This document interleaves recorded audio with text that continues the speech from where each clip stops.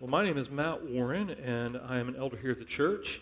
Y'all pray for Mason. He's heading out to Asheville this week for the early part of the week to be on vacation with his family. And I want to say thanks to you for your prayers.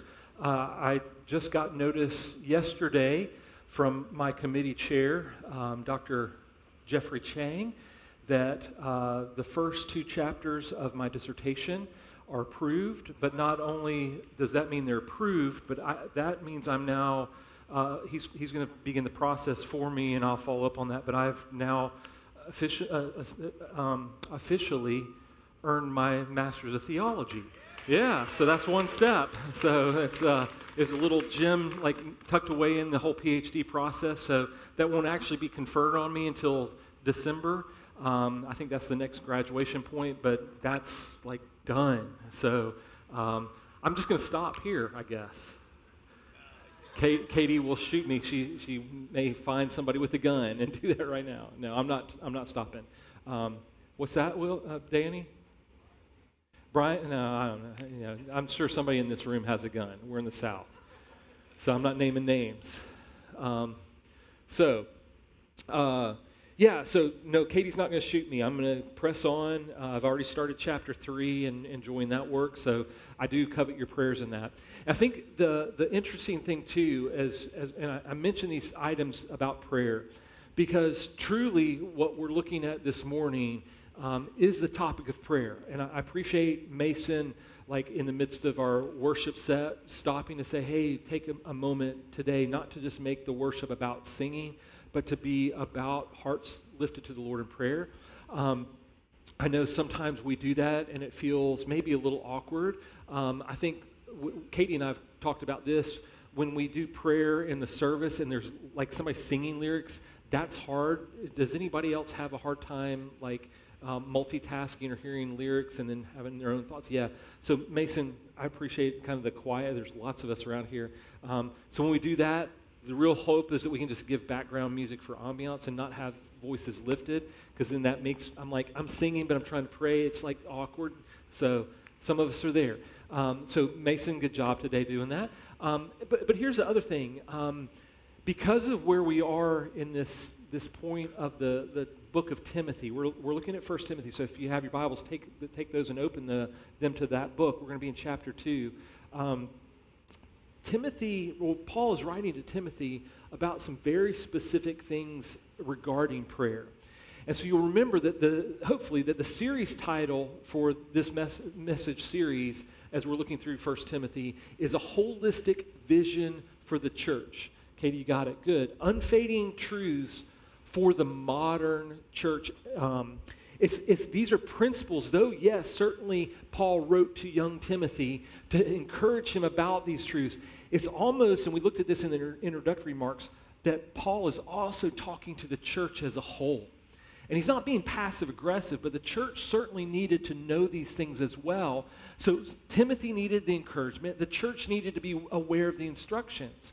And I think for us today, we need these same instructions for us.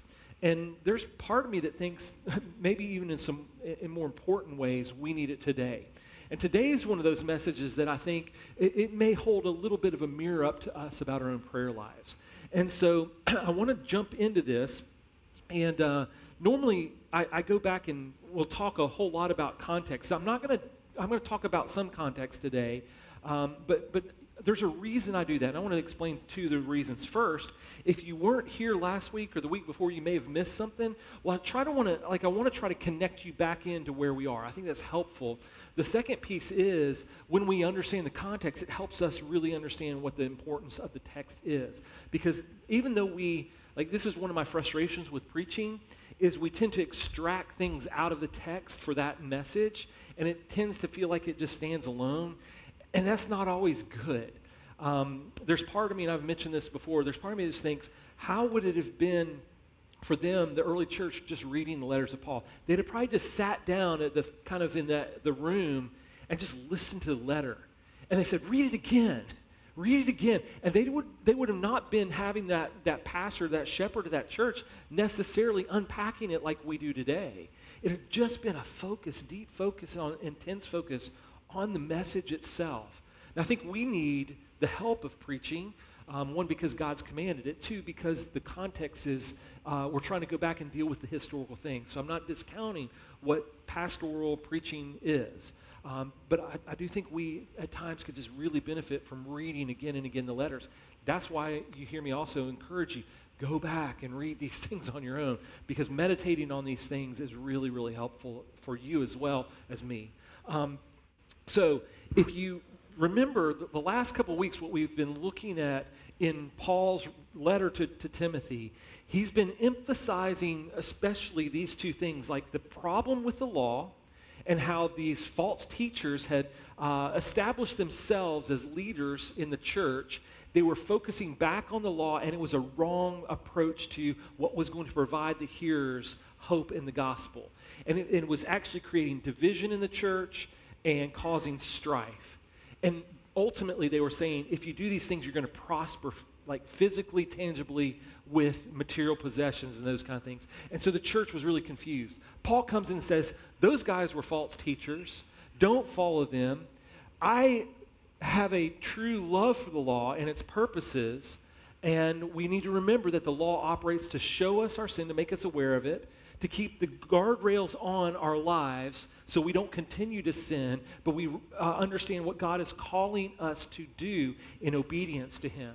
And so part of this, if you remember, Paul last week as we looked, he gave his testimony, the power of his testimony, where he said, I once did all these things as a Jew of Jews, and I was good with the law, but the law, once it came and revealed itself, or revealed to me that I am a sinner, I saw my need for grace. And so he flips what the false teachers were doing, he flips it on its head, and he says, grace is the need we all have when we understand our sin.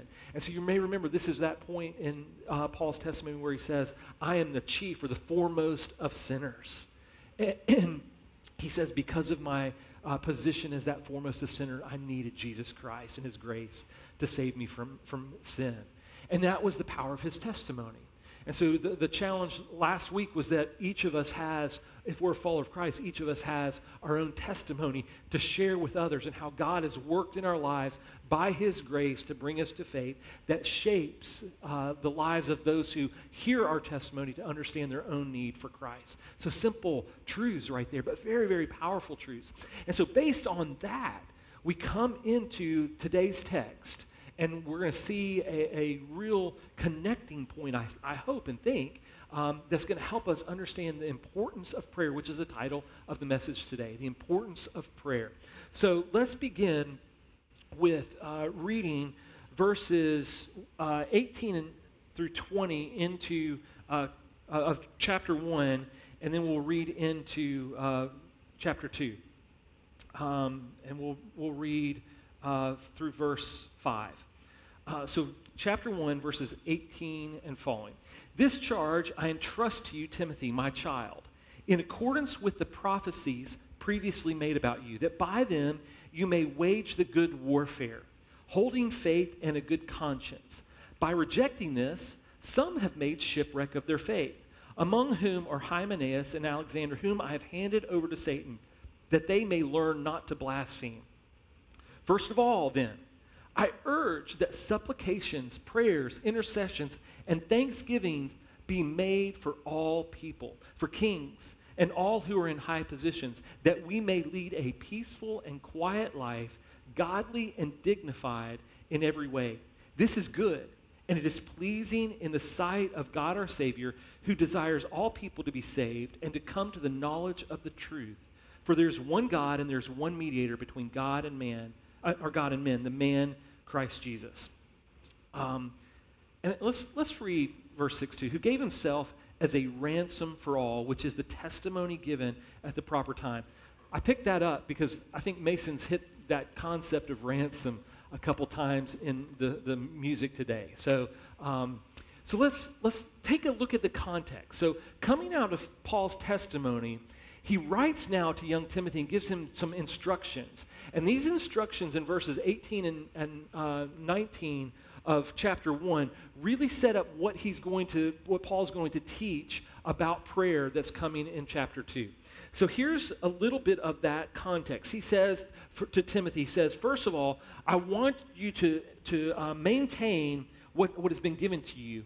And he says, how are you going to do that? To fulfill this prophecy that's been maintained or been given about you. In order to maintain that prophecy, you have to do really two things. And that is, first, you have to wage the good warfare or fight the good fight. And he says, holding faith and a good conscience. So he goes on and says, by rejecting this, some have made shipwreck of their faith. So here's the tension that Paul is presenting to Timothy. If you will wage the good warfare and holding on your faith in a good conscience, you will be safe in your faith. You'll continue in that in a healthy way. If you don't, it's going to be shipwrecked. And some have shipwrecked their faith. And I started thinking about that. And it led me to, what is the whole point of chapter 2? It's based on this. Because if you look back at the text, in chapter 2, he says, first of all, then. So that word then helps us know that Paul is basing what he's instructing here in chapter 2, that little turn, it's based on, it's looking back to something else. And that looking back is, how do we prevent our faith from being shipwrecked?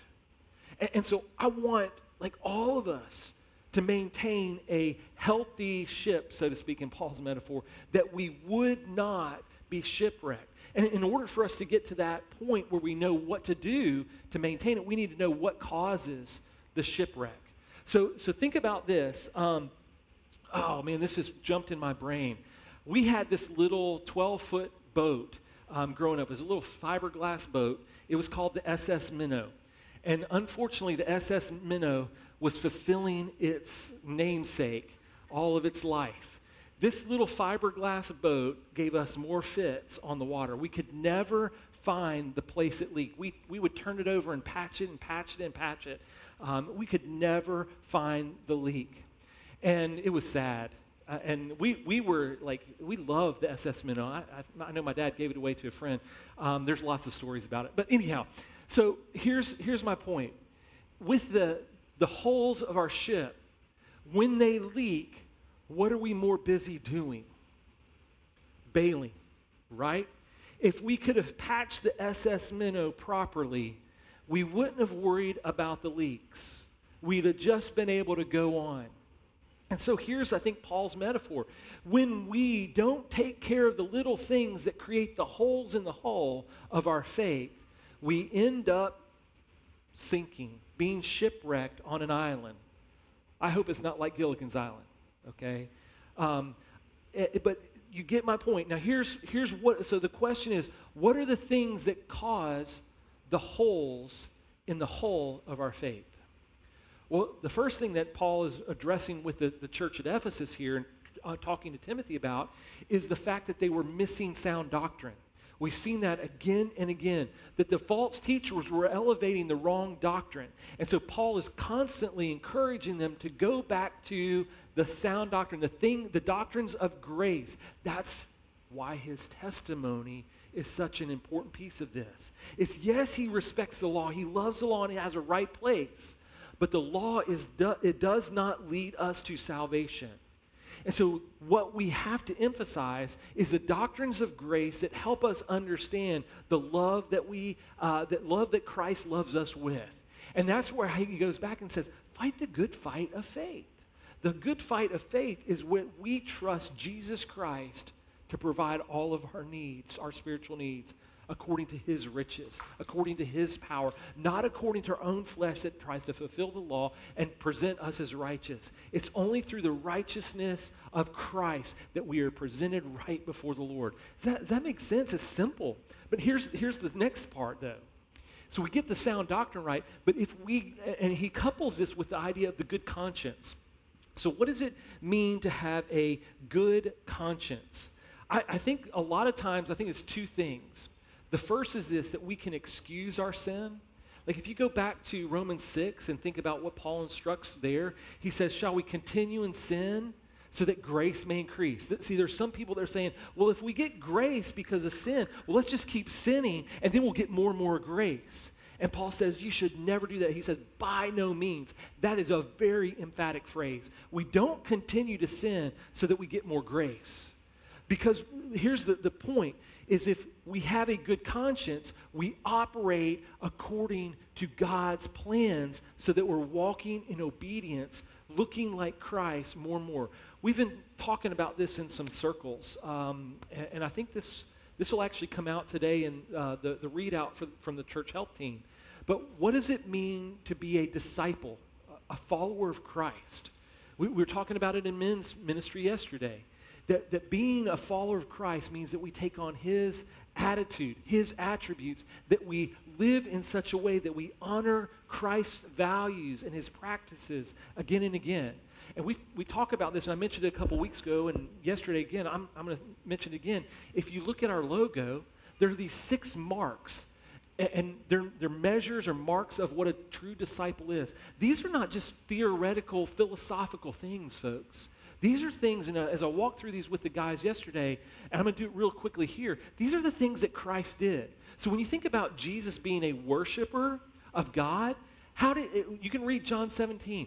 In that high priestly prayer, he talks about how he glorified the Father through his life. How incredible is that? He knew that his ministry was to bring glory to God in all things. That's worship. He was a person of prayer.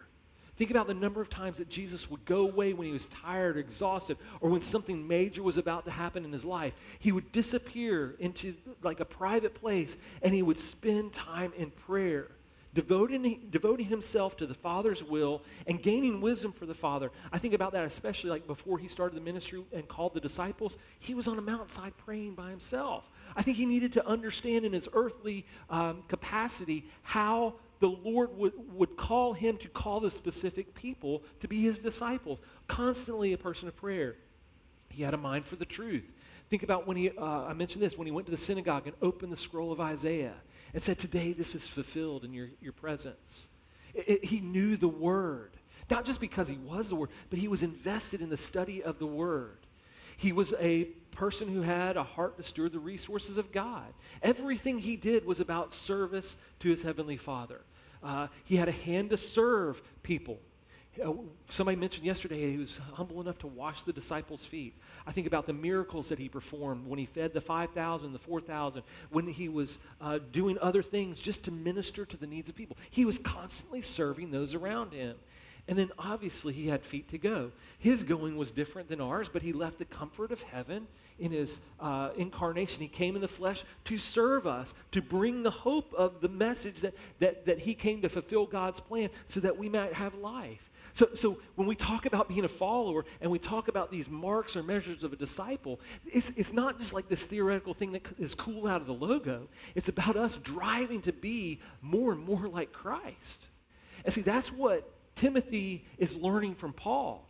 In order to be a person of a good conscience, you're fulfilling these objectives in your life to be more and more like Christ, not excusing your ill behavior or your wandering, as we've all confessed. If you were thinking about these lyrics from your heart, we're all prone to wander and leave the God we love.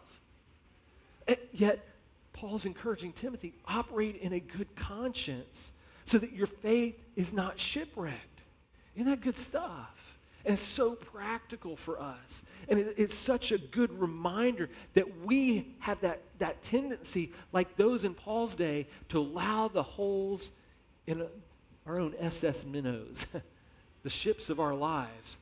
And we have a responsibility to prevent ourselves from being shipwrecked. So I like this. I'm going to read this. Excuse me.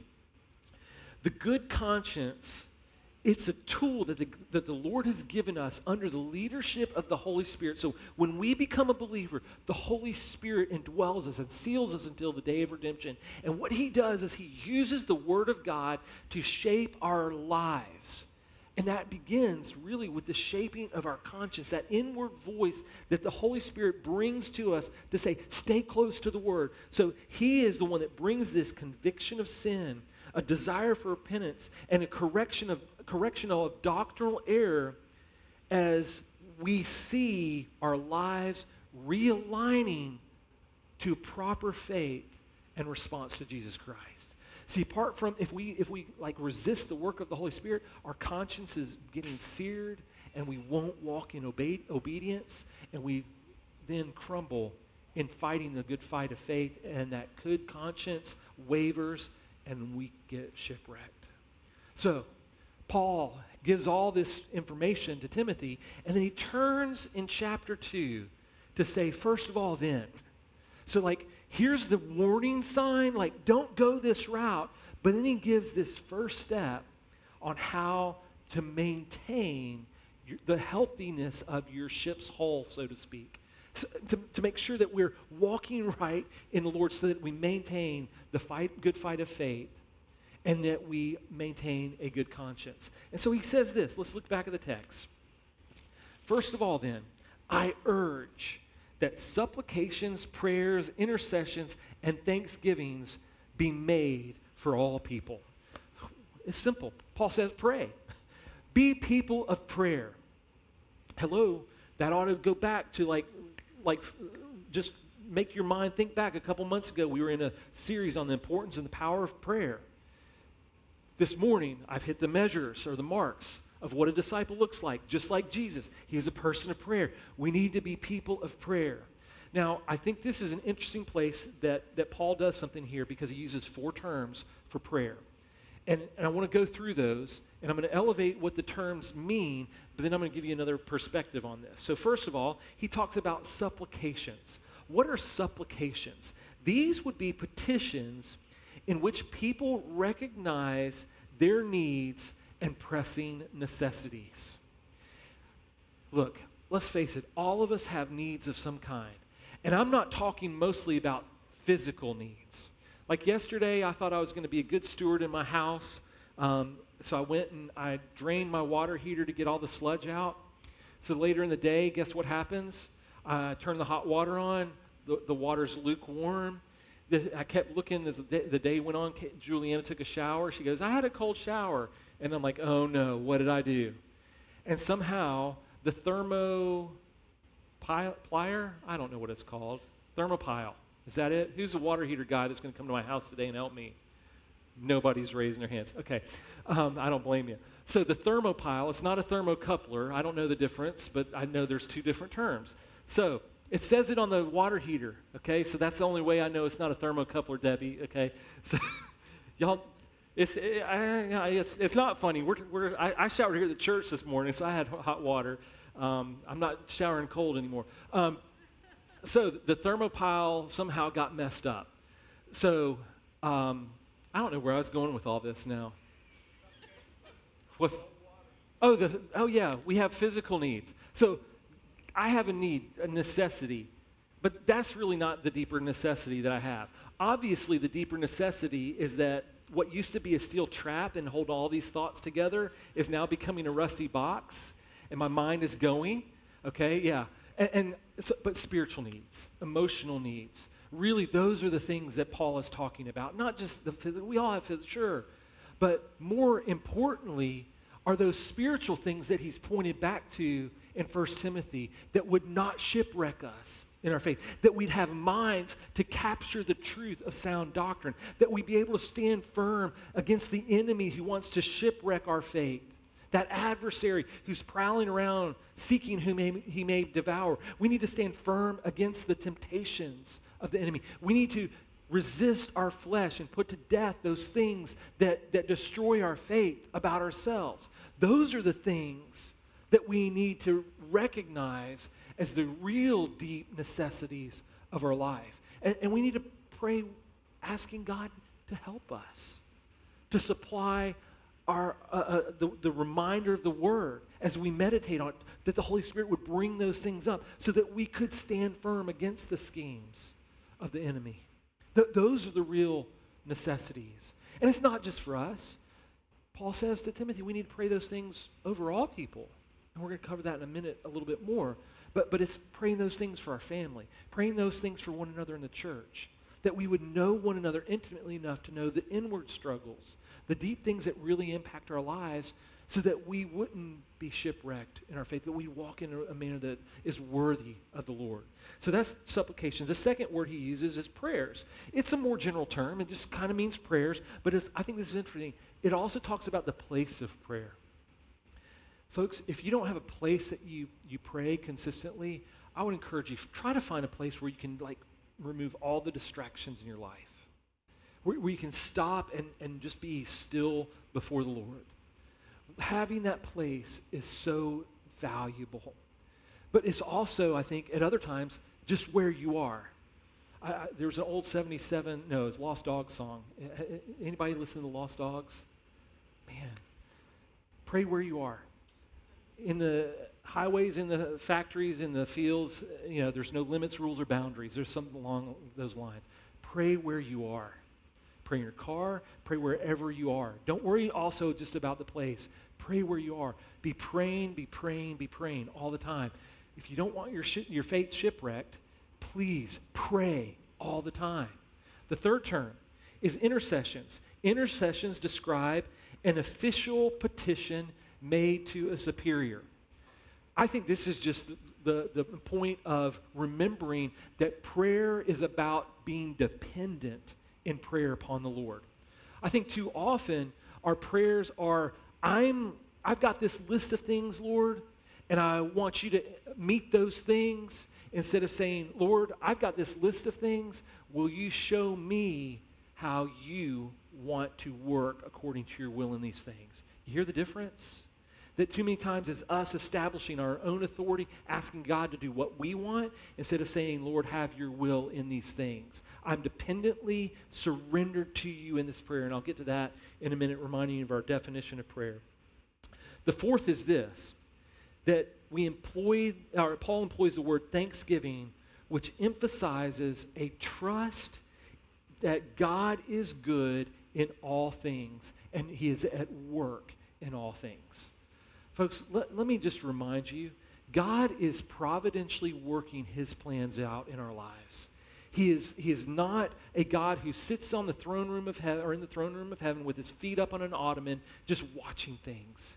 He is, through his providence, through his Spirit that indwells us, constantly working his will and his purposes out. And Romans 8:28 says that he works all things together for good to those who love him and are called according to his purpose. So we know that God is worthy to be trusted. That's why we can give thanks in all things. Now, with all that said, though those four pieces work together, I think, in prayer, there's also a sense of this.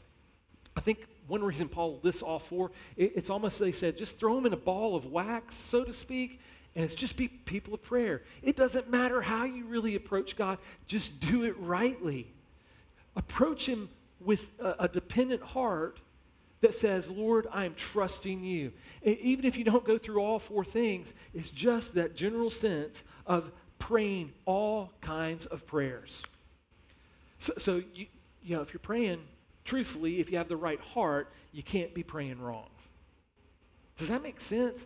But how many of us still struggle to go to the Lord in prayer first in all things?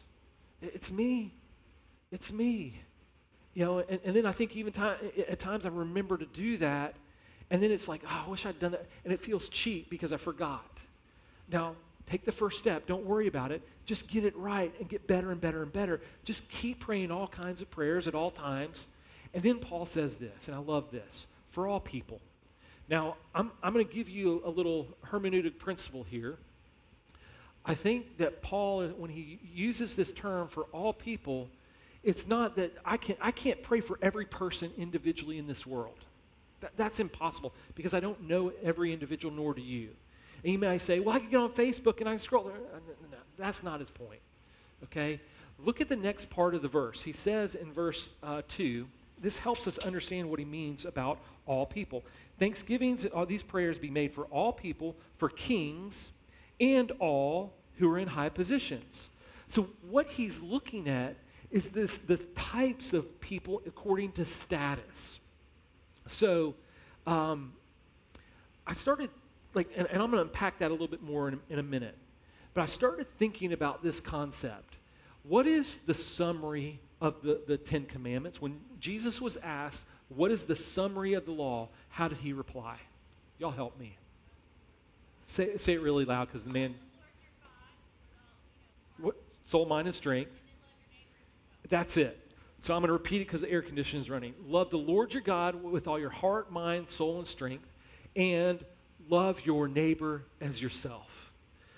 When we're thinking about praying for all people, kings, and what he says are those in high positions, folks, it's loving our neighbors, those that are around us, those that we might know, but it's the kinds of people that we encounter, doing that well, loving the Lord our God through prayerful dependence and loving our neighbor. That's his intent. And so here's what I would ask you. Well, let me actually give you this first. So when we think about praying for others, I want to give you 3 principles about what this looks like. Praying for others means this, first of all, that we entrust them to God's care. We entrust them to God's care, and I'm going to qualify that. Instead of our own controlling purposes. Does that make sense, the distinction? Because a lot of times, I can look at things that are going on in people's lives and I go, God, if they would just only do this.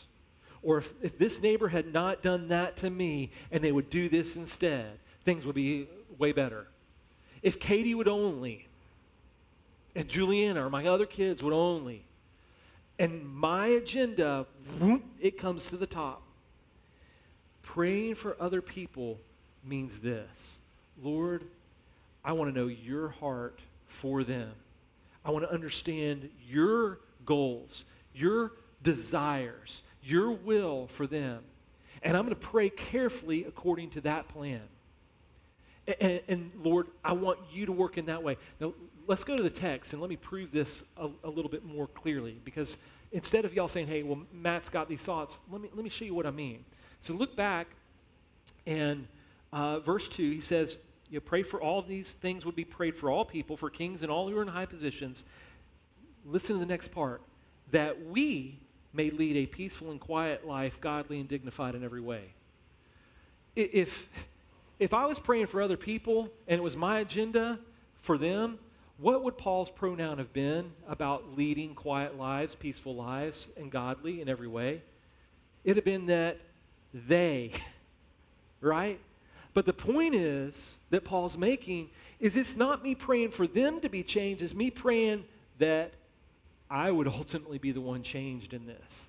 That my life of prayer would be so responsive to a dependent life upon the Lord that I would then respond by what? Leading a peaceful and quiet, godly life, godly and dignified in every way. You get my point? How many times I'm praying that they, now Lord, I know that these people need prayer, but in this, reveal your heart so that I would be godly, that I would be peaceful in this, that I would live a quiet and dignified life that glorifies you. And certainly it changes them, but the real root of change in prayer, it begins with me.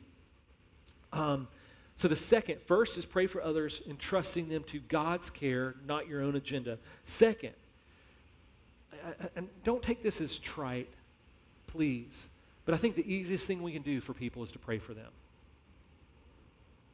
I think it's the easiest first step. And it can be hard, don't get me wrong, but we can pray from a distance. We can pray without conflict resolution. We can pray that the Lord would do a work in them and us at the same time, okay? But if we're praying that God would just accomplish his will, you know, that's really easy work, even though it's hard. I get the work that prayer is. But it doesn't take a lot of like proximity. It doesn't take resolve of conflict. It doesn't take us being like intimate all the time, we can pray without lots of details. Just be in God's will, praying for his work to be done. And that brings us to the third point, and maybe most importantly, because if you'll remember, I want to remind you this definition that we got from Tim Keller about prayer. Prayer is a personal, communicative, and this is why I love this, response to our knowledge, or to the knowledge of God. Let me repeat that.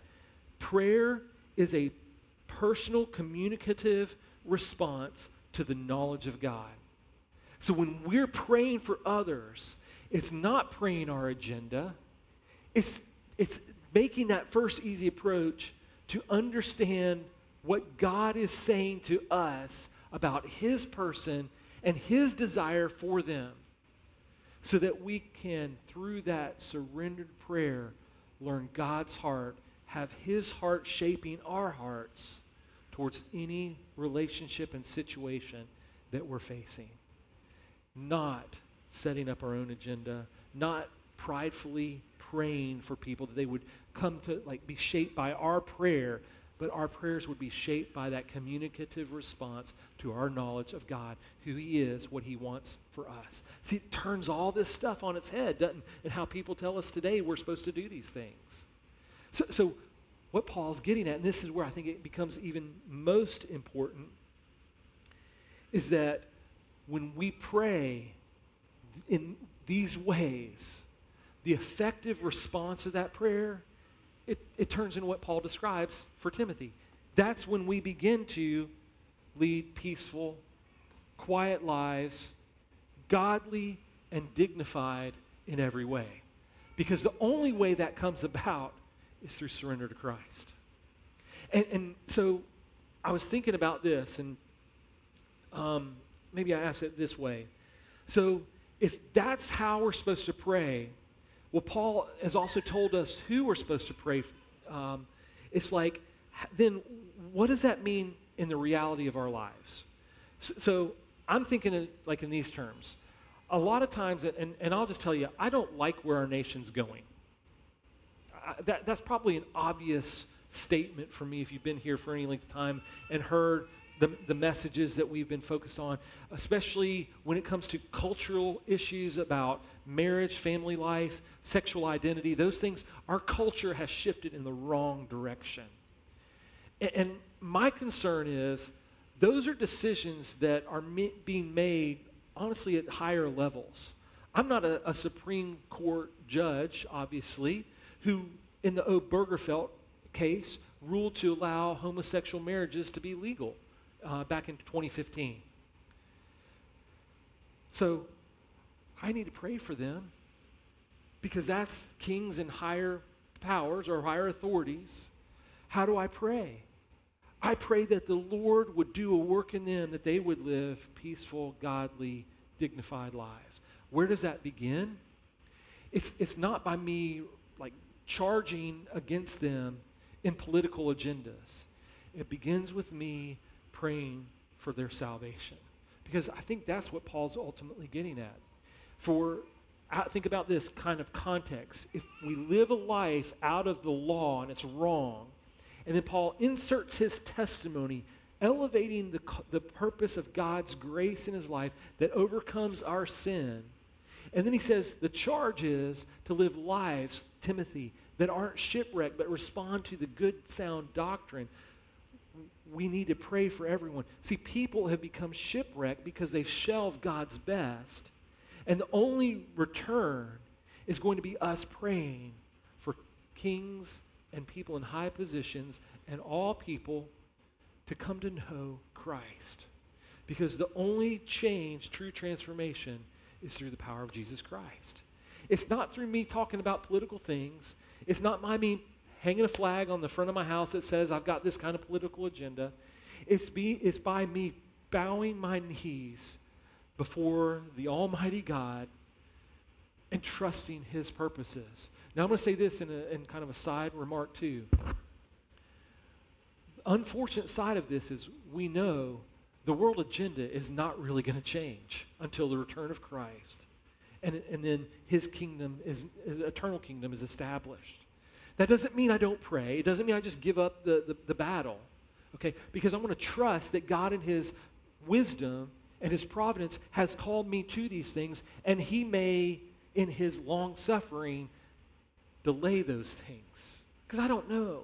So I'm called to be faithful in all those things. So the hope for us is to be people that in our own lives, because I think ultimately it's about our faith not being shipwrecked. I can't control what happens in anyone else's life, but I can certainly be obedient to God and find the blessings of walking in faith with him, not being shipwrecked, but being satisfied in my own walk with him. That's the fruit that I gain from being obedient. That's the fruit that you gain from being obedient. So I want to bring this down to like a really practical point for just a second more. What are the groups of people, maybe socioeconomic, and let me back up. What are the groups of people that you may feel strained towards or awkward with that prevent you from praying for them? You just become judgmental.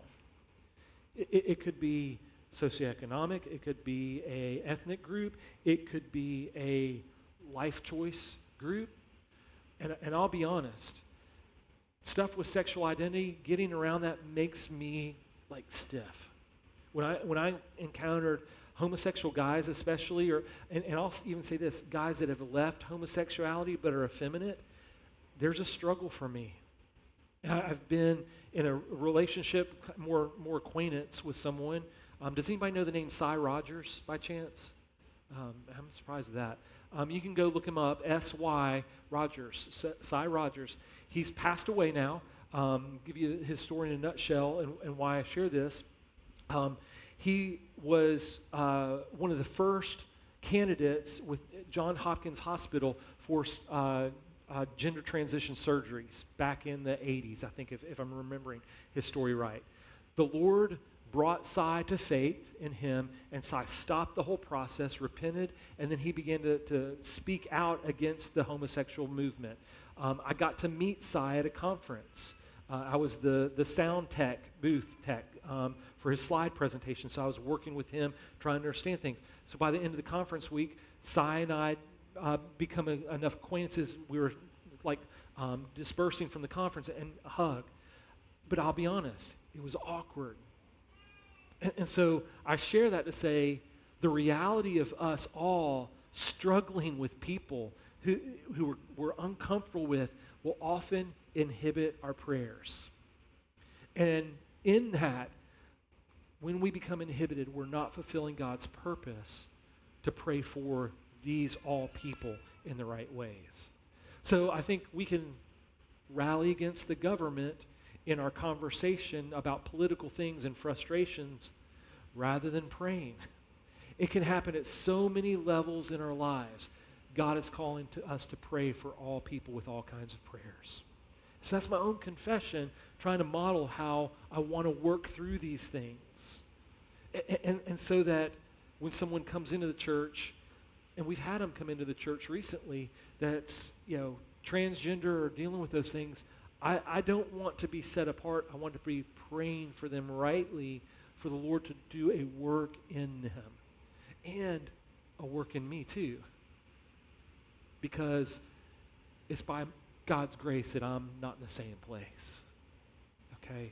And I think that's the humility that we have through prayerful dependence that the Lord uses in us to draw people to himself. Because, again, Paul's call is that people would know Christ. Let's look back at the text real quickly. Pick up in verse 3. He said, "This is good, and it is pleasing in the sight of God our Savior, who desires all people to be saved and to come to the knowledge of the truth." Wow. And I'm not saying, and I'm going to go back to context for just a moment. I don't think that that's the Lord desiring every person, like in that sense, to be saved, okay? Even though he does desire all people. He offers the gospel to all people. But that all people is all types of people there, okay? So just that's something that can be clarified at a later time, but I just want to mention that the context is for the all people rulers, high positions, types and kinds of people. So, where are we? Where are you resistant to the Lord in these things? How is your life of prayer?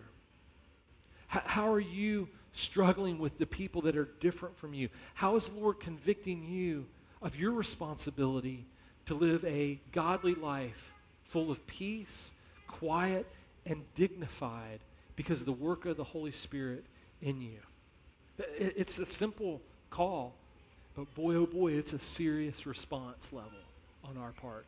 So that as we pray and Christ is lifted up, Christ draws people to himself. That's the hope that we offer. So let's pray together, okay? And here's how I want to do this morning. It's going to be just a little bit different. I want to first do this. I'm going to do three things. One is for your just to have about 30 seconds of reflection. And that would be for you to say, yeah, Lord, like Matt's confessed, there's people that I struggle to pray for. Lord, I want to confess that to you right now, that I want to get that right in my attitude and surrender to your will about praying for those kind of people in all places, even though it may be uncomfortable, but do work in me in that. The second is this. I want you to begin to pray for your own whole to be right, that you would make sure that you're walking in a way honoring the sound doctrine, making sure that your own life is like patched rightly because you're clinging to the Word. And then third, we're gonna take a minute just to pray for people, okay? And so I'm going to walk us through that over the next couple minutes, okay? So let's bow. Heavenly Father, I just thank you for your word of truth. Lord, it certainly on days it makes me uncomfortable. It confronts me, and I think just like Paul said, it shows me the errors of my ways and the struggles of my heart. But at the same time, Lord, it shows me the hope that is in Christ and in Christ alone. And so, Lord, as I think about who we are as believers today, ransomed by the work of Christ, called to a higher calling, you have not only enabled us, but you're calling us to obedience. And so, Lord, as part of just a minute of reflection, Lord, I want us to come before you and confess if there's any people in our lives that we've wrestled with, that maybe we've held offense to or towards, or maybe that we've been judgmental towards, maybe we've been unaccepting of. Lord, would we just confess that? And it may be an individual that we know. It may be a kind of people that we know. We've built stereotypes and walls around. Lord, we just want to take a couple seconds to be reflecting of that and confess and repent of that. Heavenly Father, part of the reason I put it in this order is that through that confession and repentance, that's the beginning of us patching up the holes that may be in our lives. Because, Lord, you've told us to love our neighbors as ourselves. And if we don't have that right, then, Lord, we won't be tuned into other areas where we may have embraced some unsound truths, where we've made things like the law, the standard by which we operate instead of the grace of God. And so, Lord, if there's false teaching that we've been clinging to because people, like, instead of like really understanding the hope of the gospel and people at work in people's lives, we've been elevating our own standards. We've maybe relinquished our health in relationship to you to false truths and instead of clinging to the person of Christ. And so, Lord, if there's those things in our lives, Lord, we want to make sure that we're right in that area. So we want to take a moment just to confess and say, Lord, we need to return to these truths. We need to return to the hope of the gospel above all else that Christ offers. So if we are wrong in that, Lord, we pray in just these quiet couple of moments that you would begin to help us identify those areas where we need to cling to the truth, to trust your Spirit to lead us, to be dependent upon your Spirit above all else, to bear forth the fruit of the Word. Father, lastly, I want us to do this a little differently this morning. Lord, I want us to just pray right where we are, but without raising our voices a ton, but Lord, at the same time, raising our voices. I want us to pray for people that we know, and just name first names or maybe a position out loud. And it's going to be a murmur across the room. Lord, that's okay. It may be chaos to our ears, but it's sweet to yours. And so, Lord, we're just going to take about 30 seconds to lift up people. People that need your grace in their lives, all kinds of people, so that we fulfill this scripture well and rightly before you. So just, again, over the next couple of 30 seconds or so, we're just going to name names that we're praying for, that God would do a work in their lives to draw them to Christ. So, Lord, I do pray for our president. I pray for new school board director. Father, I pray for my brother. Father, this morning, what we long for is to be a church that is healthy. And so, Lord, we know that the practice of prayer is one thing we've been reshaping again and again in our life. And, Lord, I think we're getting better at it. But, Lord, I think at the same time, looking at this text today and reflecting on these things, the truth is we know we have a ways to go. And so, Lord, I pray this on behalf of our church, that we would take the message seriously and that we would surrender ourselves to you, and Lord, we would be people that pray rightly for all people according to your will and according to your purposes. So, Father, as we go out today, certainly the takeaway is not just to reflect on these things, but to be doers of the word. So I pray that our prayer lives would be sensitive, more sensitive as we move from today about these things, and we would see lives transformed because we're a church that prays. We love you and ask these things in the name of Jesus. Amen.